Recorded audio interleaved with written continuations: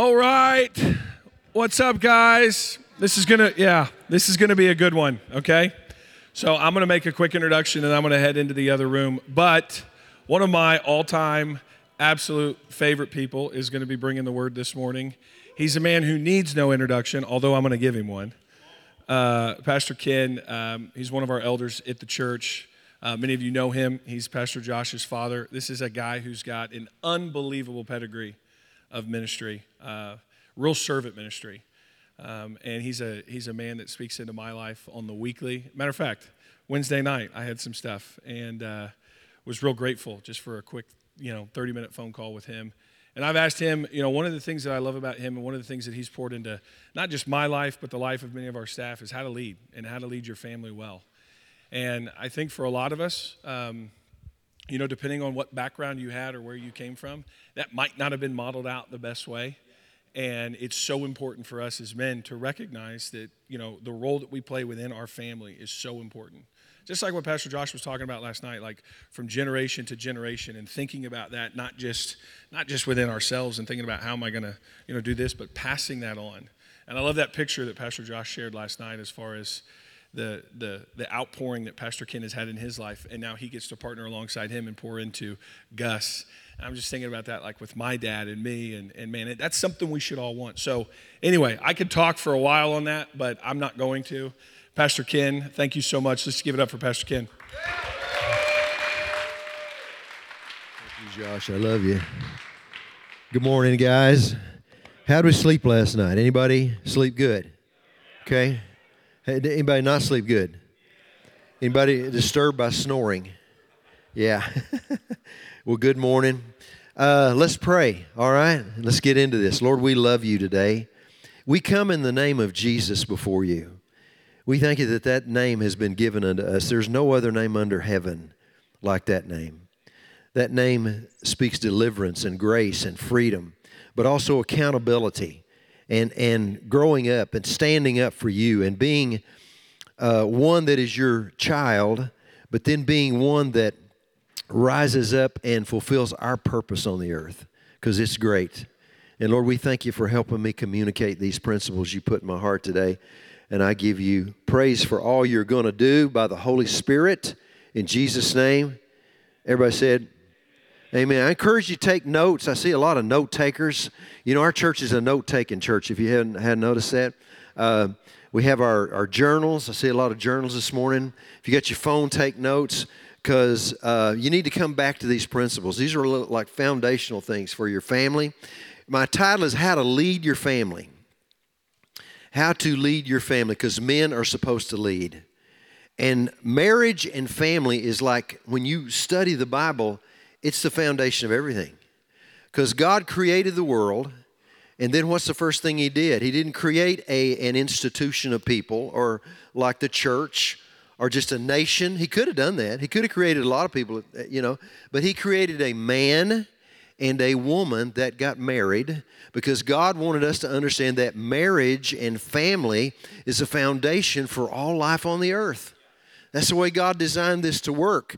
And from the beginning, God wanted us to understand how wonderful this is supposed to be. Genesis 1:26. I'm going to, if you want to turn there and write this down, I won't read it, but it talks about how God created mankind in general, and then men and women. And then He declared the purpose for these two people He was going to create was to have dominion and to be fruitful, or create other little people like you, to multiply, to fill the earth, to subdue it. These are all winning terms, right? And wonderful terms. But the fall came. And when the fall came, things got skewed. And so here's what marriage can be like. One day, a couple of years ago, I'm sitting on the couch, right? And I'm watching football season. I like to watch football from time to time. You like that? So I'm watching football, and Trudy, it was after Christmas, and she had gotten a big new picture thing for Christmas. So she's got a wall she's wanting to hang this on, but it's big enough. We got to have a pretty good stud to put in or to hang it on, or we're going to have to get the deal that you put in the wall to support it. So she got a stud finder, right? So she got this stud finder, and I hear her. It's come, Amazon's delivered it, and she's over at the wall, and it's going beep, and it would beep when you found a stud. And so I hear her, it's going beep, and it beep. She's playing with it, and figuring out where the stud is. And so I'm just sitting, I'm about half paying attention. And then the next thing I know, she's standing right up next to me. And she's got the stud finder pointed at me. And she's looking at it, and she says, okay, no stud here. And then she just walks away. And that's marriage, right? You got. I don't know, maybe you don't have a rebellious wife, but it seems like I do. But what happened is everything got skewed at the fall, and the fall affected not just those two people, but the way God set this up, it affected everybody born, right? Everybody born is affected by the fall that happened thousands of years ago. Why did God do it? Why is it that tricky? One man, and then that came on me and you, and then we all made our own mistake, just like Adam did. Don't get too mad at him because you did something. Because we all fell. Everybody say all. Everybody say I fell. We all fell. And we fell short of the glory and the wonder of God, right? But why did God do it? This one guy. Because he knew in the future one man was going to come back and redeem it back. Redeem it all back. Amen? But the effects of the fall had an effect on all of us. There's a man named Charles Dutton. And nobody would have ever believed he would amount to anything in life. In 1967, he pleaded guilty after a knife fight for manslaughter. He was 16 years old. He was sentenced to 5 years in a Maryland penitentiary. Paroled after 18 months, he was arrested again for armed robbery for 3 more years. He was given 8 more years after getting into a fight with a prison guard. So this guy's becoming more and more bad news, right? During his prison term, he was stabbed by a fellow prisoner and nearly died. In the 60s, he became involved with a radical fringe group, the Black Panthers, while he was in jail. And during his term, he served 6 days in solitary confinement for refusing to clean toilets. I mean, this guy just continues to fall and mess up, right? During his incarceration, prisoners were allowed to read one book, though. And he unintentionally chose a book about black playwrights. And this book seemed to speak to him. He started a drama group in prison. He got his GED upon his prison release and went to acting school.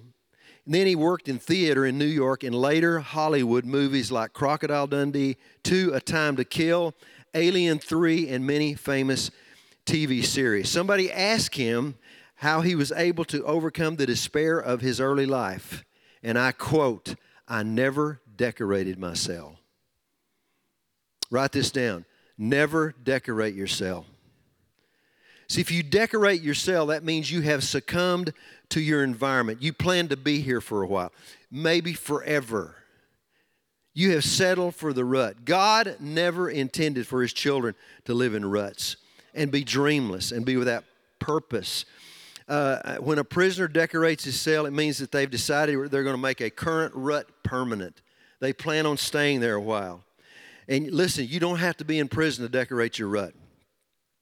Because of the curse, we all experience prison cells, lost relationships, abuse we suffered, the way you were raised, injury you suffered, the personal challenge you just can't seem to get over, addiction to porn and all other sorts of addictions that seem to plague our generation like no other. Cells come in all shapes and sizes.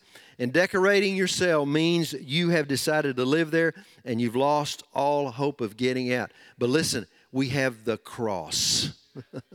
The cross is the place. Jesus came. And when Jesus died on the cross and was raised from the dead, when the devil was defeated eternally. You know the devil is defeated today. Did you know that? Here's what the devil lost. The devil didn't lose his power. He still has power. Because we see that in our culture. If you don't believe the devil's alive and well, you haven't been looking around. He's all over the place. But here's what the devil lost. He lost his authority. He lost his authority to do what he wants to do in your life. But here's what you have to do. You have to make a choice to get out of these things. And I don't care what you're facing. I don't care what seems to plague you. You can get out of your cell. You don't have to decorate your cell anymore. If Charles Dutton can change just by sheer will, how much more can a redeemed man of God change to become the man God's created him to be? You ought to clap your hands right there. Listen, If an unregenerate man can just make up his mind by his will to change his life, we have more than that. We have Christ. We have Christ not only around us, we have Him in us. If you're saved today, He is in you. And I'm telling you, you don't have to keep decorating yourself. You can change today. Look in 2 Timothy chapter 2, verse 26. I feel preaching on me this morning. 2 Timothy 2:26, New King James, and that they may come to their senses and escape the snare of the devil, having been taken captive by him to do his will. We don't have to do that will anymore. We can change. And that change, listen, it's a lifelong process. It's not just everything happens one day and, everything changes. No, it's you determine, first of all, you do make a determination, I'm going to change, and then you begin to live it out. And this goes on. I am going to be 72 years old this weekend.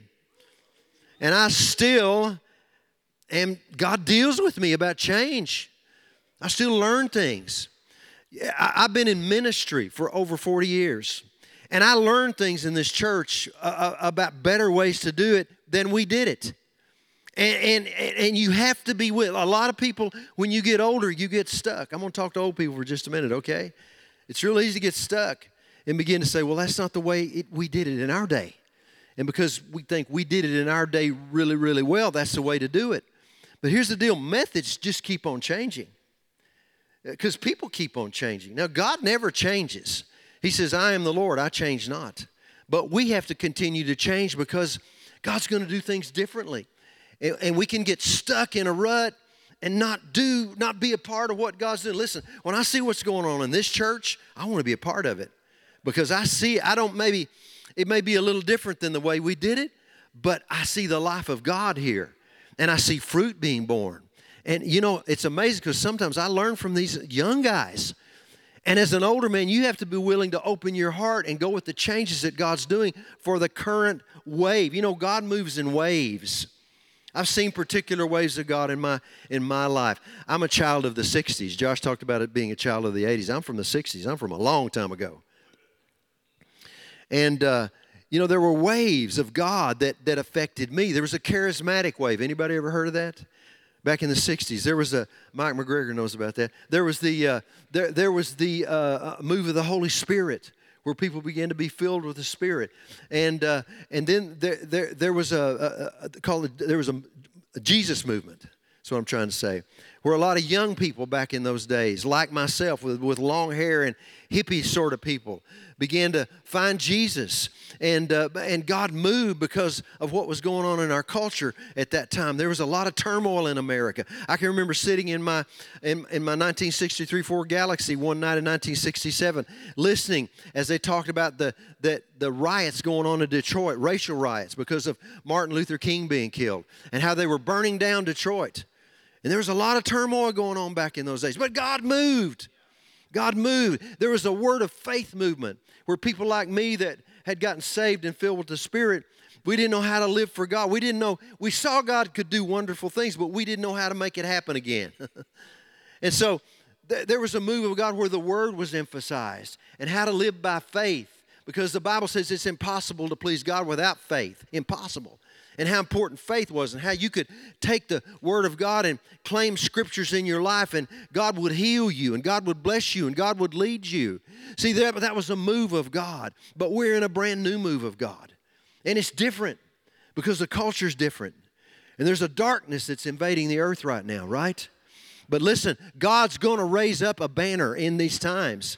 The light never can be overcome by darkness, but light overcomes darkness. And I believe God's raising up our church, other churches, but we're not the only one, because God's moving, and I don't want to miss the new wave, do you? But back to our point. Let's go back to the beginning and see how family works. We're talking about family. We're talking about how to lead your family. And the foundation of the family is men leading. Go to Genesis chapter 2, verse 7. It's okay if I know you're a little sleepy, but you can say amen, all right? Let's all say it together. 1, 2, 3. Oh, this is weak. Okay, 1, 2, 3. One more time. 1, 2, 3. Amen. All right. Oh, thank you for that. Amen. Genesis 2:7 says this: from the very beginning. And the Lord God formed man of the dust of the ground and breathed into his nostrils the breath of life, and man became a living soul. Here's the way God decided to walk this out. He's declared we're going to have a family. We're going to have a man and a woman. They're going to be fruitful and multiply. And he could have just created that family all at once at the same time, right? He's God. He could have created a whole bunch of people, or like a man and a woman and a boy and a girl, and that's the first family. But that's not the way he chose to do it. He created one man, just one man. From the dust of the earth, man came from the dirt of the earth, and he breathed life into that dirt, and he became a living soul. Adam was created first for order's sake, because God is declaring the man is supposed to be the one that leads. Write that down. That doesn't mean he's the big boss on the throne. That doesn't mean he's the dictator of the family. That doesn't mean the wife can't say things or have her own opinion. I don't know how you grew up. In my house, when I grew up on this farm out in West Texas, that's kind of the way it was in the culture of my dad and mom. It's like the man's the boss and the woman's gets the iced tea, you know? And that's kind of the way it was. And but that was never the way God intended it to be. Marriage is partnership. And you are, in the sight of God, you are both equal. And yet, for order's sake, there has to be a leader. That's just the way life works. You got to have a leader. You know, in our church, there's a lot of men here and a lot of men on staff that get a lot of expression, and that's good. And men developing, and women too. But here's what it all boils down to. You got to have a head. Anything without a head is mutant. It doesn't work. It's going to run wild, right? So there is a head, and that's the way God works. That's the way God works. He works through that kind of authority. So what does that look like? Go to Genesis 2:15. Here's Adam. He's been created. He's alone on the earth. It says in Genesis 2:15 through verse 17, the Lord God placed the man in the Garden of Eden to tend and watch over it. But the Lord God warned him, you may freely eat the fruit of every tree in the garden, except the tree of the knowledge of good and evil. For if you eat its fruit, you are sure to die. Why did God create Adam first? God wanted to work with him and train him as a son. So the girl he's going to create a little bit later on, we don't know how long this training process was, but it was a while, so that God could bring his daughter. See, Adam's the son of God, but then his daughter is going to be the daughter of God, right? And he wants her brought into a secure environment where a man knows what he's doing and is leading, so she can fill her place alongside the man. And that's the way marriage is designed by God to work. So God trained his son and prepared him for marriage. Now, these verses give us 4 things God taught his son about leading his family. So 4 points I'm going to give you this morning out of Genesis chapter 2 that are very important to understand. As a man leading. 4 points. Number 1, write this down. Adam had an assignment, a vision, a purpose. And we as men are created to live by purpose. Not by reaction, but by purpose. Go back to this. God placed the man in the Garden of Eden to tend it and watch over it. He was to dress and keep the garden. He was made to work with a purpose. That was just, God created us to work. Work's a good thing. But we're supposed to work with a purpose. Here's the way that purpose worked. He was created to serve, first of all, because working is serving. And he was created to be humble and seek God for what he's supposed to do. And so one of man's greatest needs is respect. And the way we are created to find our respect is by what we put our hand to. That's a big part of your life. We were designed to grow healthy self-respect. And I'm not talking about pride, but healthy. There's bad self-respect that becomes pride, that you herald. You are who you are because of what you do. There's some people like that. Because I do this, that makes me a better man, right? Well, that can turn into pride, and pride is destructive. That's what happened to the devil. The devil was in heaven with God, and he was one of the high archangels in heaven, and he had an exalted position. And his work was probably incredible. We don't know everything about him, but we know that he had something to do with the music in heaven. The Bible said he was full of beauty. He was full of wisdom, so he must have been very beautiful to look upon. And I believe he was the worship leader in heaven. But something happened, and pride got in, and the gifts that God had given him, he began to look at them and say, hey, man, I am something on a stick. And because of that, he got into pride, and he fell. So I'm not talking about pride, but I am talking about there's a healthy self-respect God wants men to have. And a lot of that comes from what you do, from your work. And let me tell you this about your work. Your work is more than your job. Y'all write that down. Your work is more than your job, because you can be fired from your job, but you can't be fired from your work. Your work is God put something in you to fulfill, and you know it. You know it as a man. When I was growing up, I knew there was something I was supposed to do. I didn't know what that was going to look like at all. I had some giftings. I learned early on when I was a kid that I like music, and I would write little songs when I was a kid, and so I wondered, well, maybe that's rock music, kind of blossomed in my generation when the Beatles and the Beach Boys came on the scene. And so I thought, well, maybe I'll be a guy like that. I didn't know Jesus back in those days. But I knew, and you do too, innately you're here for a purpose. You're not just here to exist. You're not just here to have a job, because God wants you to fulfill your purpose. God put gifts in you, and you'll never be happy until you're doing what you were put on the earth to do. And let me tell you this morning, God wants to lead you into that, continue to lead you into that purpose. I'm still in the purpose, but the purpose changes. That's what I've learned. When I was young, I got involved. It's a long story, but some of you know this. I got involved with a guy named Willie George, and we created a TV show called The Gospel Bill Show for Kids, a gospel show for kids. We were cowboys, and I wrote songs for that. There's my song, my music coming out. I thought it was going to be rock and roll before I got saved. And then it turned into kids' music, which I don't know if I wanted to do that when I was younger.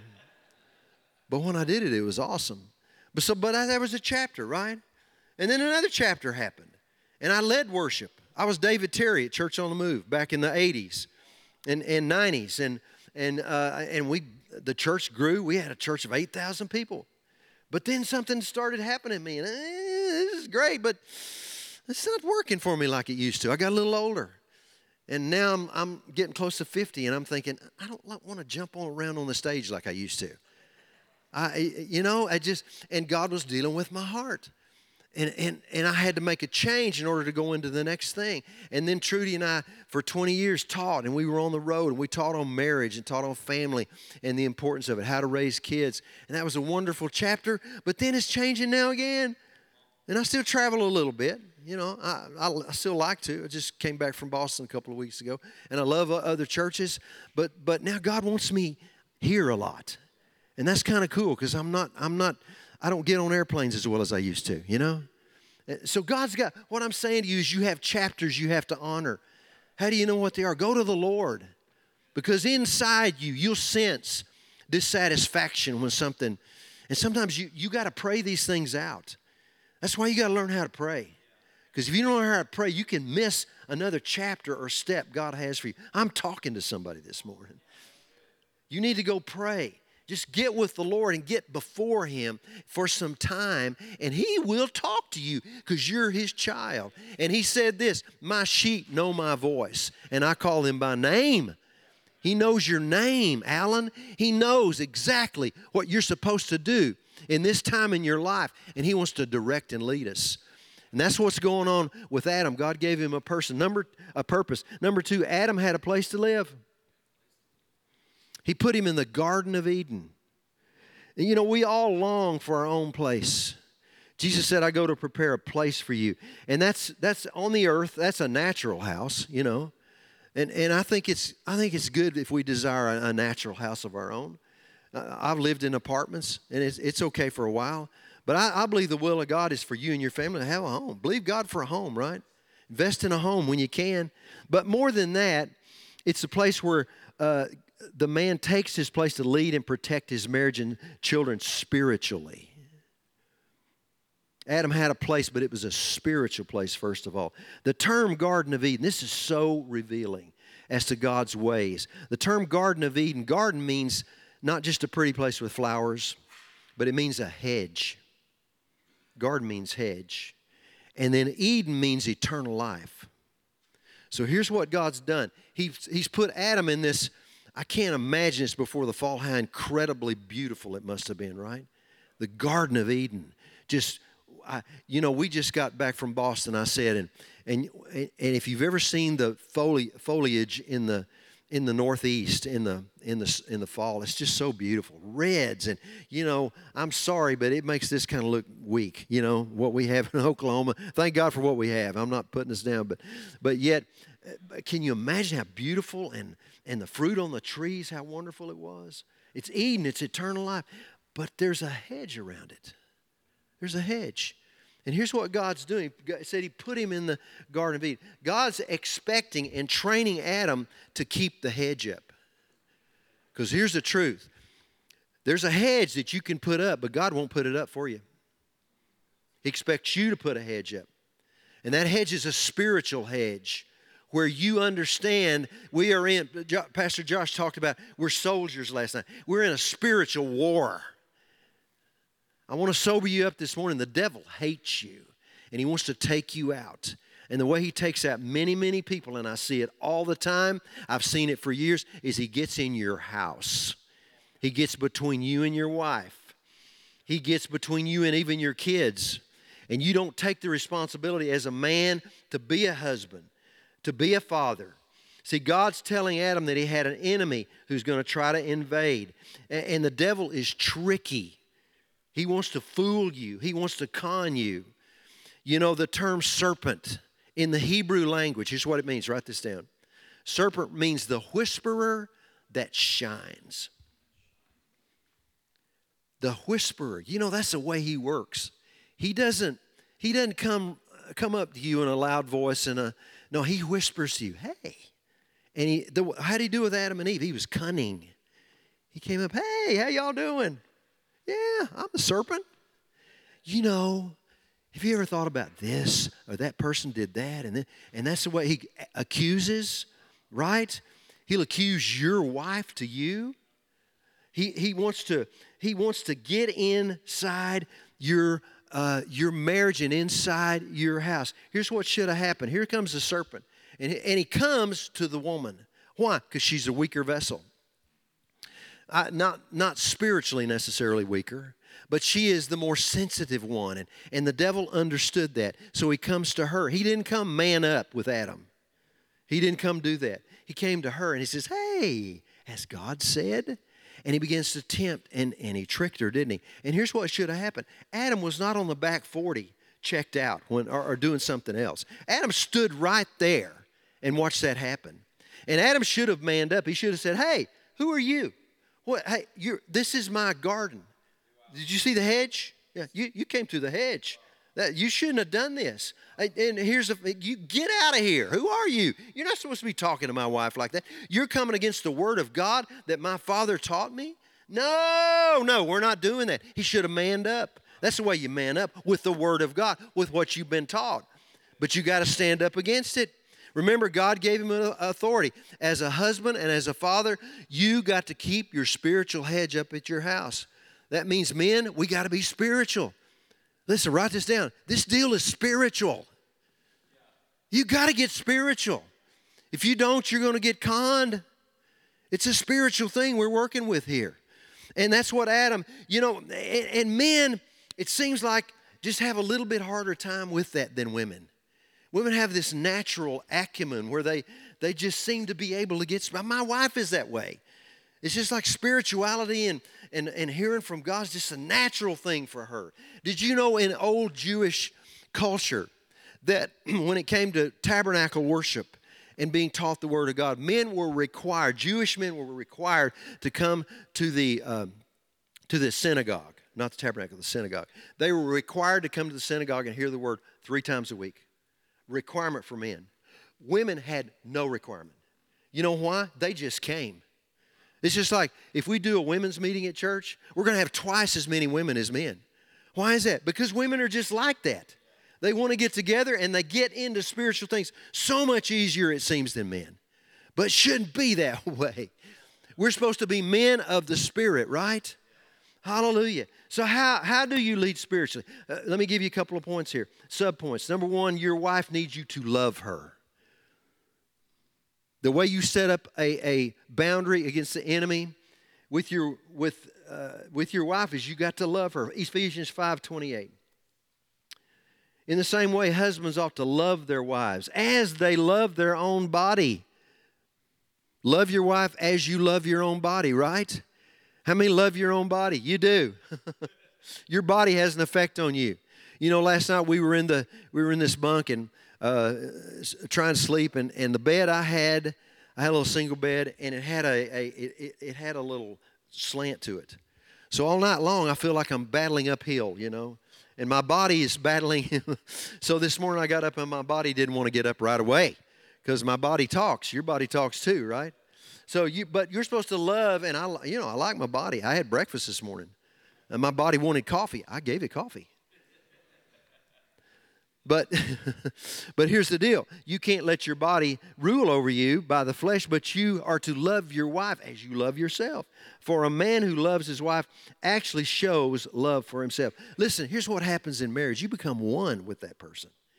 You became one with your wife. There's nothing like that. You don't become one. You may have a buddy out here, but you're not one with them.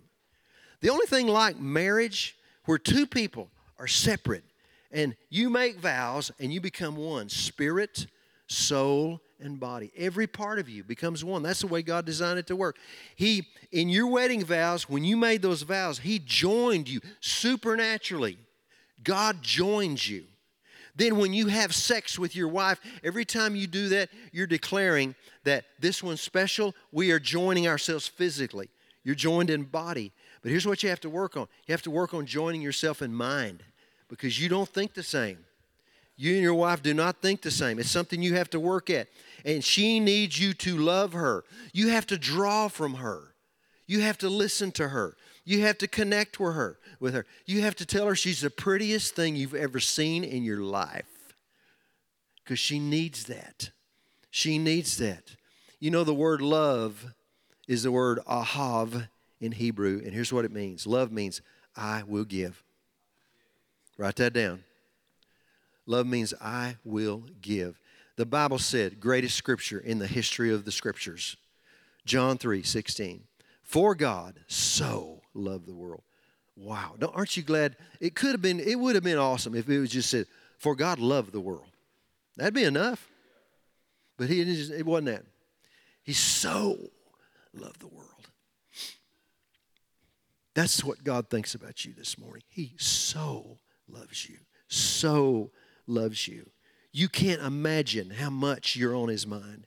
You can't imagine how much He cares for you. You can't imagine how pleased He is when you show steps of faith toward Him because He's your Father and He loves you. For God so loved the world that He gave. There's not love unless there's some giving involved. Love is uncomfortable sometimes. Do you think it was comfortable for Jesus to come and die on the cross? No, it wasn't. It was tough. It was rough. He sweated drops of blood trying to find another way to do that right before He went. But there was no other way. He had to die on the cross and bear our sins. The greatest act of love. God died for you. I know we say that. I know we hear it. But think about it. God died for you. Jesus did that for you. He loved you so much. We're supposed to love our wife. She's your wife. She's the woman. The man with the womb. That's what that means. She's got that. Why does she have that womb? Because she has that womb so you can bring seed to that womb when you come together as one. And when you give her your seed, she incubates it, and that womb makes things better that you bring her. That's the way it's designed to work. She is the enhancer of your life. She elevates, intensifies the quality and value of everything you bring her in on. You need to make her your best friend. You need to make her your confidant, your partner. You got to work on this sometimes. But that's the way God designed this to work. Because when you bring her in close, it causes her as a woman, because of what God put in her, to blossom. And she'll become this help. The Bible calls it the helpmeet. to you. Help me. You become this team that is indestructible when you're walking with Jesus in the middle of it. Because you have something to fulfill, she has something to fulfill with you, and you together are an unconquerable team. She will make everything better in your life when you bring her in. And then your kids need you to be a father. Desperately. They need a father. You know, maybe you didn't have a good father. I'm sure many of us in here didn't. I didn't have a perfect father. I had a good father in some ways. He taught me how to work. He taught me the importance of your word. He taught me not to borrow money. But he didn't know how to love. He never talked to me much. Never told me stories about his family. You know, I know very little about my dad's side of the family because my dad just didn't talk. And your kids, listen, your kids need a father, and no matter what kind of father you had, you can be one. You can be one. Write that down. I can be a good father because you know the Father. Ephesians 6:4 says, fathers, do not provoke your children to anger by the way you treat them. Rather, bring them up with two things, discipline and instruction that comes from the Lord. They need both sides of that. From time to time, they need to be disciplined. That's a part of it. They need strong discipline. But they also need instruction. You just don't spank them or ground them and not tell them why. I'd get in trouble sometimes when I was little. I didn't know why. I didn't understand because kids don't understand. They're kids. And they need you to go through life with them and train them up the best you can. In fact, Proverbs 22:6. Am I helping anybody here? Y'all with me? Proverbs 22:6. Train up a child in the way he should go. And when he is old, he will not depart from it. What a promise. Train them up in the way they should go. And when they're old, they won't depart. Doesn't mean they won't try to get out of the boundary lines from time to time because they're people. And they make their own decisions. And somebody says, well, I know somebody that trained their child, or I trained a child, and they're grown, and they're away from God now. But you know what? The training you put in them, no matter how small it was, continues to work on them the rest of their life, I believe.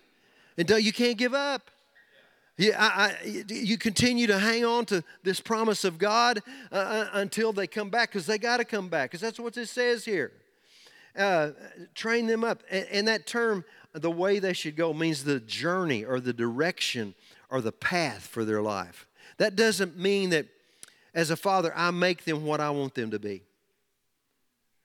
In fact, I pray and ask God, Lord, what have you called this child that you've given me to be? How can I raise them the best I can and connect with them and help develop them in where you want them to go? You know, when I was growing up, I have a brother, younger brother, and I grew up on a farm, and I learned how to drive a tractor, and my dad, he was a workaholic. I mean, he's a worker, dude. He taught me to work. But I didn't really just love farming, okay? I mean, it's okay, but I had this music thing that I was more into, but my little brother did. He just loved farming. I mean, he just took to it, as you would say. He was really good at plowing. He's really good at just farming.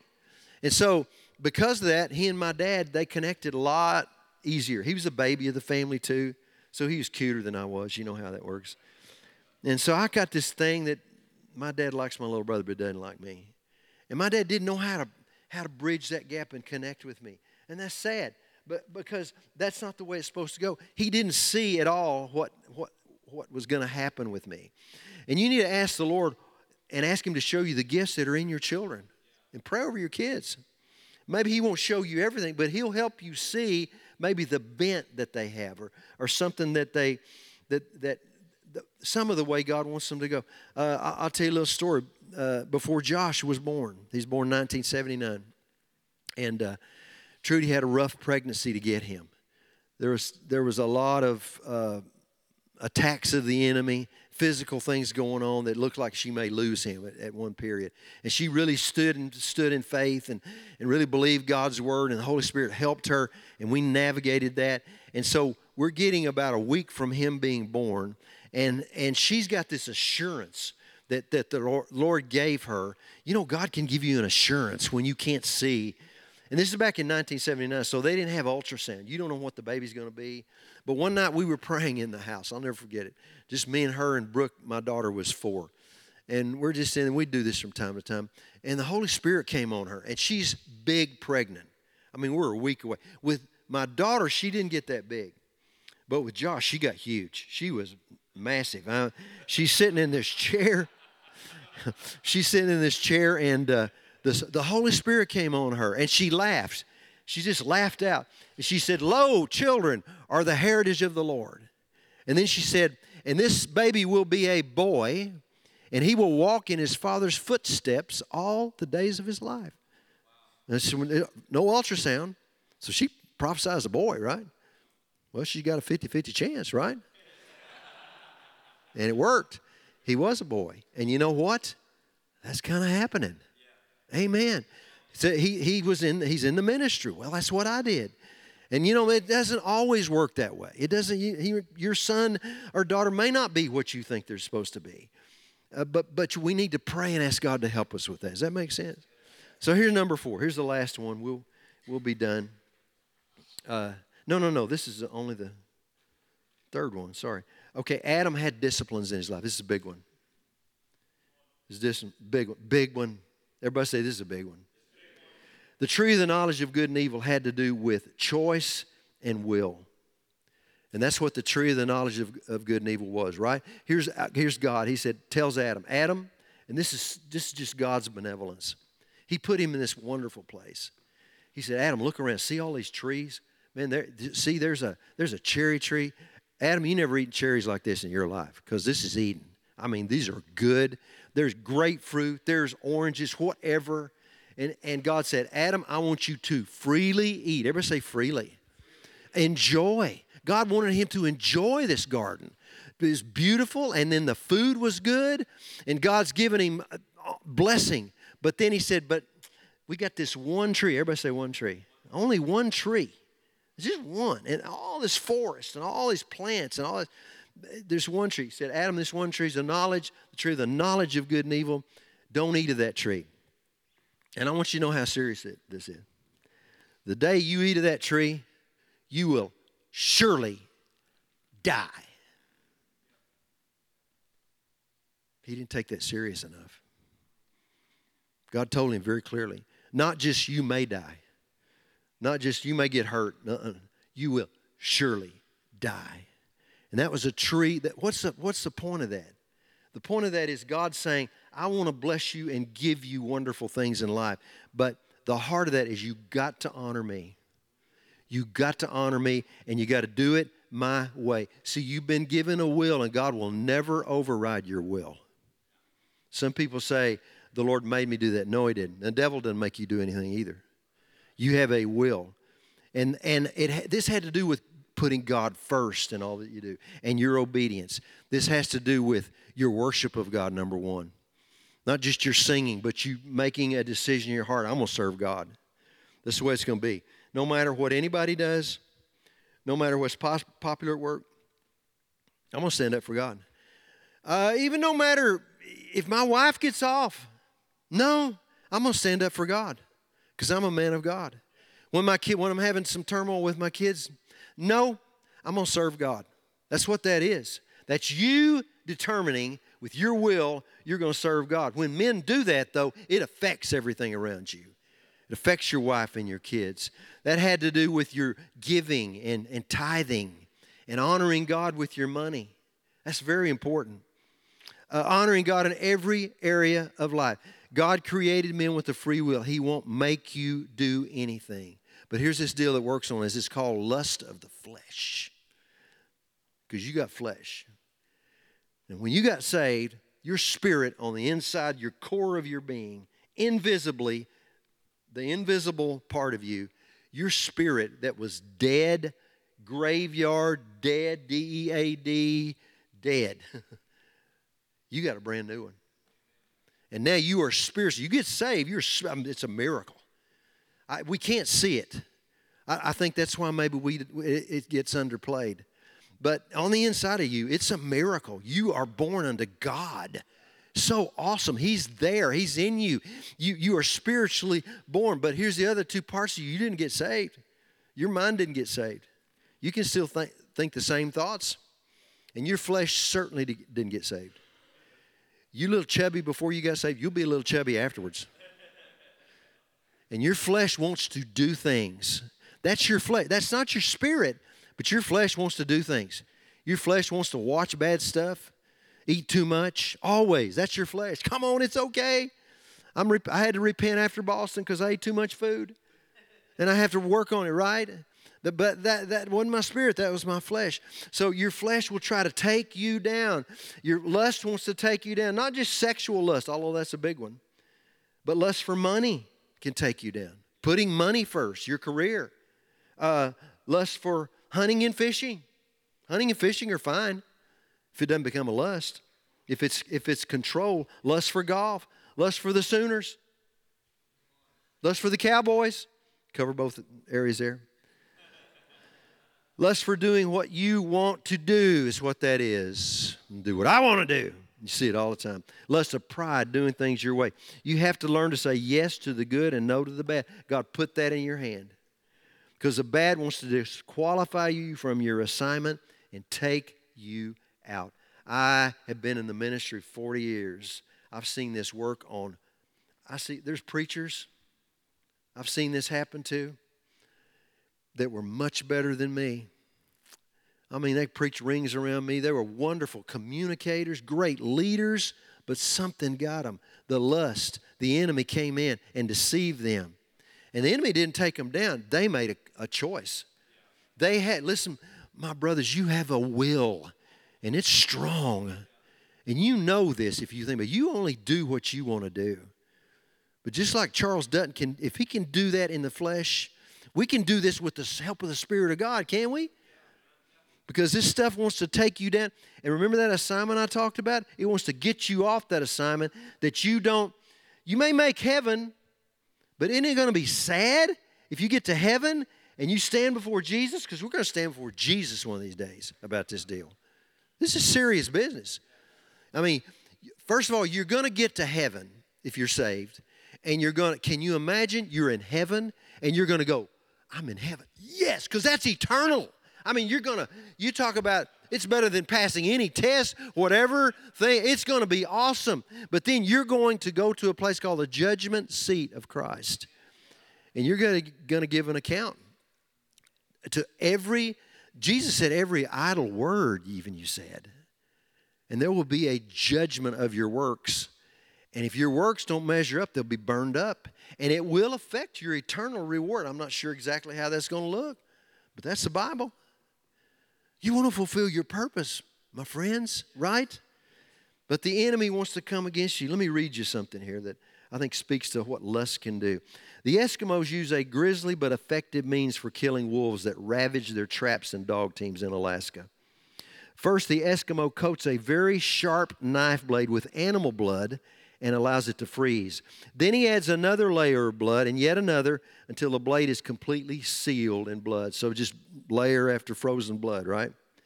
Next, the hunter places the knife in the ground with the blade up. When the wolf picks up the scent of the blood with his sensitive nose, he searches out the bait and begins licking the stick of frozen blood. The more he licks the blood, the greater his desire for more. That's lust. Lust just increases. He licks until he is eventually licking the blade itself. Gets past the blood, then he's licking the blade. So great is the wolf's desire for blood that he doesn't notice that the razor-sharp blade has cut his own tongue, nor does he realize that the blood he is licking is his own because of lust. His ravenous thirst for blood causes him to bleed to death. He is usually found dead at the scene, the victim of his own appetite. He don't fulfill his purpose because lust got him. The devil's not big enough to take you down, but the enemy wants to do it through temptations in your flesh. But you can stand against it. Amen? And number 4, this is the last one. This one really, though, is the most important one. This one makes the other 3 work. This is the most important point of leading your family. And it's this: Adam had an active relationship with his father. It's not just man up. Pastor Josh talked about this last night. One time, 10 years or so ago, I put some churches together that supported us, and we had a men's meeting out in New Mexico, and at a gun range. Really cool gun range. And so these guys, it's amazing how we had guys come from Alabama and Texas. There's one church brought a U-Haul full of guns. So cool. Christian men have all this weaponry. Yeah. But anyway, all these guys came in with guns, and that's a men's meeting, right? But here's what I was getting to. We named it "Be the Man." Named it "Be the Man." That sounded like a pretty good title. But I've thought over the years, and in fact, Josh and I have talked about it, that's really not a very good title. Because just you being the man, you can't be the man. You're not supposed to be the man. You're supposed to be the man in Him. That's the way we're the man. It's depending on Him first. Being strong in Him, but weak in ourselves. Submitting to Him. That's how you are the man. Here's God. He's training Adam to rule the world in that training process. Adam was being trained by a loving father how to love. His first job was to learn to be a son and worship his father. That's your first job too. That's my first job. Most people are missing the fact that God really loves them. There's a crisis in the world of not knowing the love of God. Here's what I want you to write down. You really are a son of God. You are. I know we say that, but you are. You're a son of God. You're in the family. You know, in my family, if you're in my family, you're special. You get special treatment. If you're in my family, you're a grandkid, you get to come over to my house, and we got a place for you. We created bunk beds for my grandchildren. Not for us. I don't care about bunk beds. Why did I get those? Bought bunk beds, made a room for them because I want them to come over. We made a little. This last year we have an upstairs area that was kind of a TV room, workout room, and we changed it to put a big king size bed in there. It's got a TV on a swivel stand, and it's like a little suite. And now it's kind of cool because now I got a teenage grandson.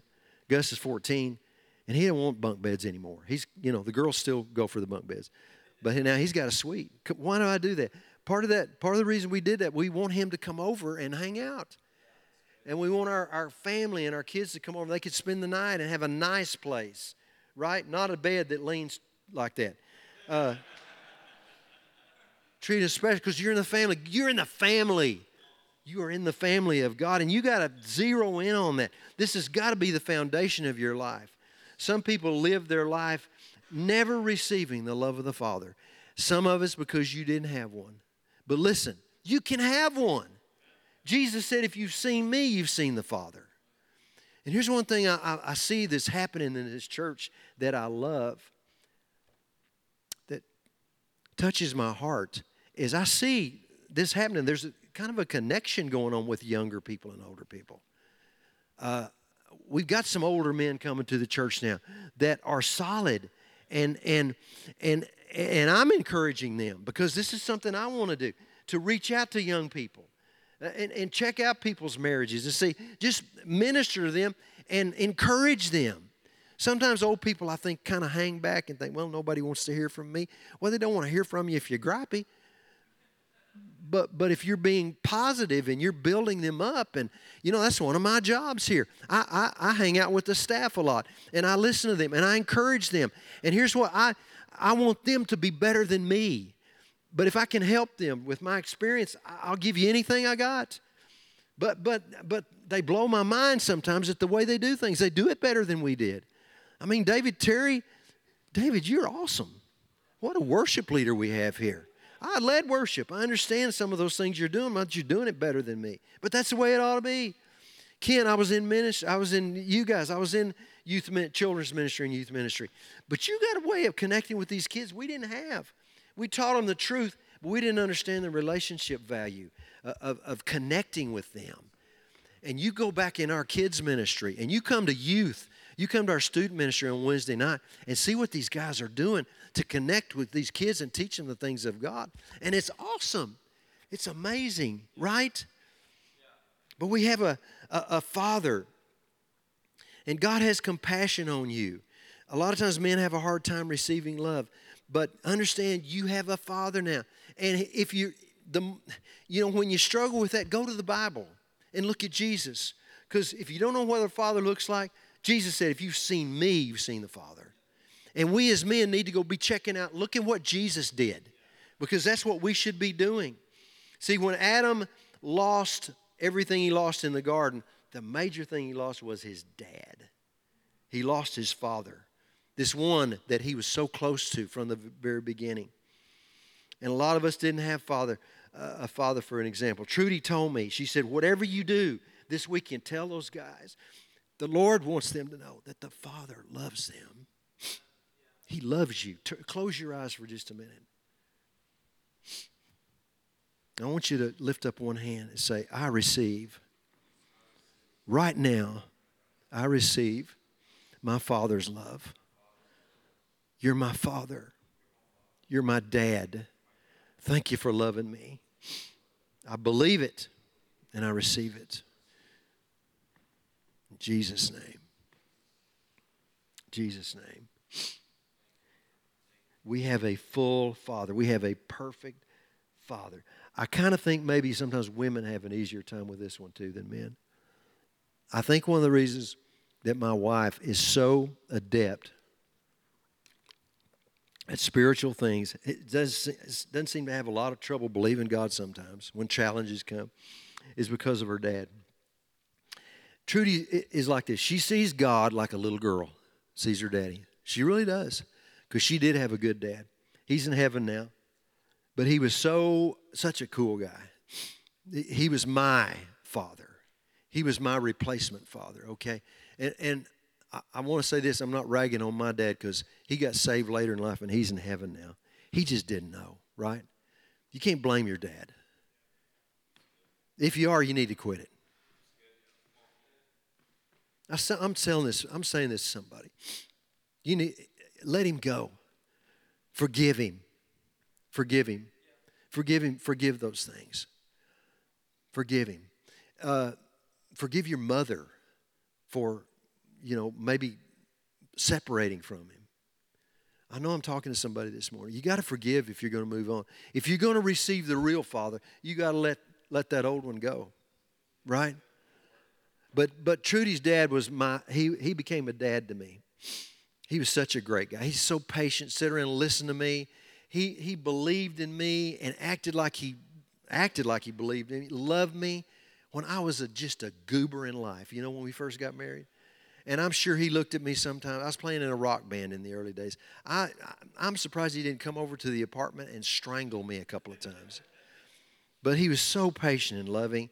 And she's got a story where she was a teenager one time, and in our little town, there was a stop sign laying on the ground that she picked up and brought home, because back in those days it was cool to have a traffic sign in your house, like a yield sign. So she gets the stop sign. So her dad sees that stop sign. This is what dads do. He comes in and says, "Where'd you get this stop sign, honey?" She said, "I just picked it up off the road." He said, "Did you know that's a federal offense to have a stop sign in your room?" And of course she's 14 years old, and she kind of freaks out. No. She's thinking, am I going to jail? And so he says, here's what we're going to do. We're going to go talk to the sheriff. In our little town, we had a sheriff. So they get the stop sign, and he takes Trudy with him and goes to the sheriff and says, "Listen, she didn't know. I hope you'll forgive her, but I know it's a federal offense, and she took a stop sign." And the sheriff kind of looked at her and said, "Well, honey, you want a stop sign? We'll just give you one." And he did. He gave her a stop sign. So she got permission from the sheriff to have it. But I just thought about the way he led her through that. He was teaching her. He's teaching her right from wrong, teaching her consequences for sin and for messing up. And that's just the way he was. He walked her through the process of loving correction. See, God loves you, but then he wants to correct you as a father, so he can get you where he wants you to go. And there's correction involved in a real father. Real father just doesn't pat you on the butt and say, "Oh, everything's wonderful." No, he'll correct you. He'll bring you back in line. lovingly, but He will bring you in line. Is this helping anybody? I'll tell this story and then we'll be done. I was back in 1986. I'm working with Willie George, and I'm just going to be real honest about this whole story, okay? And Gospel Bill show was just getting rolling pretty good. And I kind of saw that I was pretty good at what I did. And so I'm thinking, because there's some things going on that are kind of frustrating me in this job I've got, I'm thinking about going off on my own and doing my own thing. And maybe starting my own children's ministry, and I don't know what that's going to look like. But some of that was I was frustrated because life happens, right? So we were in a meeting in Knoxville, Tennessee, and we were doing a children's workers meeting. And we would advertise these meetings to teach workers in churches. They'd come from churches all around the country because we had some notoriety that we did that well. And we probably had 500 children's workers from around that Knoxville area in this different churches in this conference. And we'd break out into workshops. So I was teaching a workshop on kids' praise and worship. And it was in a church. And I'm finishing up, and the pastor of the church walks in. I see him at the back. And so I released my class, and I was done. And he walks up to me, and this pastor was a real gentle man, sweet man. His name's Eddie King, still a pastor today. But he walks up to me, and he said, Kent, can I talk to you for a second? I said, sure. I like this guy, you know. So we go in his office. I sit down. Don't know what he's going to say, but he said, you know, I've been praying for you. And sorry I didn't turn my airport mode on. Spam. He said, I've been praying for you. And he said, the Lord told me something that I want to present to you and see if I'm right. He said, the Lord told me you're thinking about leaving. I said that. I went, well, okay, yeah, I am. And he said, well, okay. He said, you know, I'm not trying to tell you what to do, but I believe the Lord told me that you're not supposed to leave. And when he said that, I kind of went, and so I began to tell him why I wanted to leave. I said, well, yeah, but you don't understand. This is really frustrating me, and and this deal happened over here. And he, I'm saying a couple of things. Then he stops me. He said, well, wait just a minute. He said, you know, I don't need to hear that. He said, but here's the deal. I believe that God wants you to stay because there's things coming down the road that you can't see. And if you don't stay, God will bless you to a certain extent, but not like He would if you stay the course in what you're doing right now. And I was like, yeah, but da. And then he stopped me again. He says, wait a minute. He said, look at me. Never forget this. He said, what I'm about to say to you is not me saying this to you, okay? He said, still gets me. He said, this is Jesus talking to you. He said, Jesus would say to you, would you do this for me? Would you do this for me? And when he said that, I melted. Because I thought, if I know Jesus wants me to do this, Lord, I repent. I'll do what you want me to do. Because I saw the love of Jesus. I saw correction in that. You know, it was my choice, though. But Jesus, would I do it for Him? And I thought, if I know it's for Jesus, I'll go through hell and back. If I know it's for Him, because that's the one that redeemed me. That's the one. He's the one that brought me out of my sin. He's the one that delivered me from alcohol. Jesus is the one that healed my wife's crossed eyes back in 1970. When we were in 1971, when we were in big trouble, Jesus rescued us. Jesus has come through for us. If Jesus wants me to do it, I'll do it. Anything for Him, right? And I think the Lord would say, as your Father today, will you do this for me? Close your eyes. Some of you are facing some challenges right now. Some of you are wrestling. You're wrestling with some things. And the Lord has some steps for you to take. Maybe it's not to stay. I don't know. There was a time then later it was time to go. But maybe it is. But God wants to, He's got a path for you to walk. And He wants you to be willing to lay it down and trust Him He's your father. He's your dad. He'll never do you dirt. On the other side of your challenge is a victory and life and goodness if you're willing to do it His way. So for all of us this morning,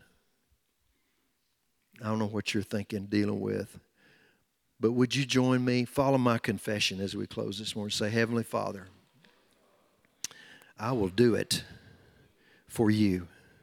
Help me to be the man with you in me, to be the leader of my family, to love my wife, to train my children, to be a spiritual man, to follow your leading, because you're in me and I'm in you. And I love you, Lord.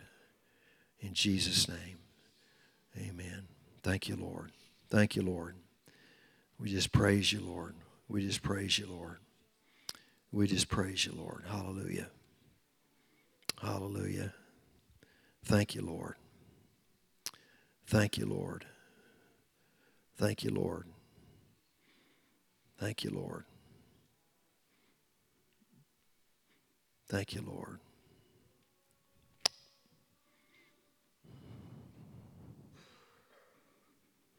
Thank you, Lord. I'm just waiting here. I want to obey the Lord. Mike McGregor, I believe the Lord would say something to you. He has plan and purpose for you. And He's pleased with your decisions that you've made to put Him number one.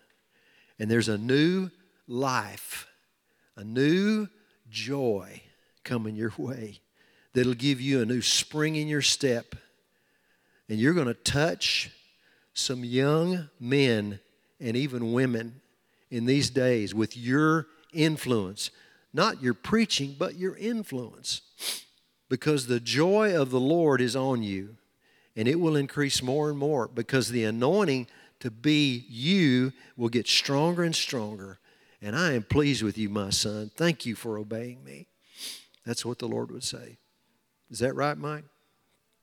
Amen. Praise God. Praise God. And Josh Romano,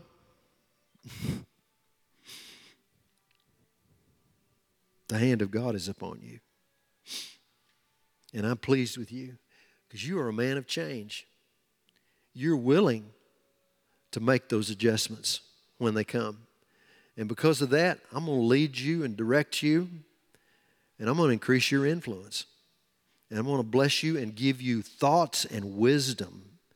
And the men's meeting, the men's ministry of this church is going to be heralded as a place where men can come and learn to be men of God. And I'm going to show you how to lead that, says the Lord. Amen. I'm done. Man, praise God. Can we give it up for Pastor Ken?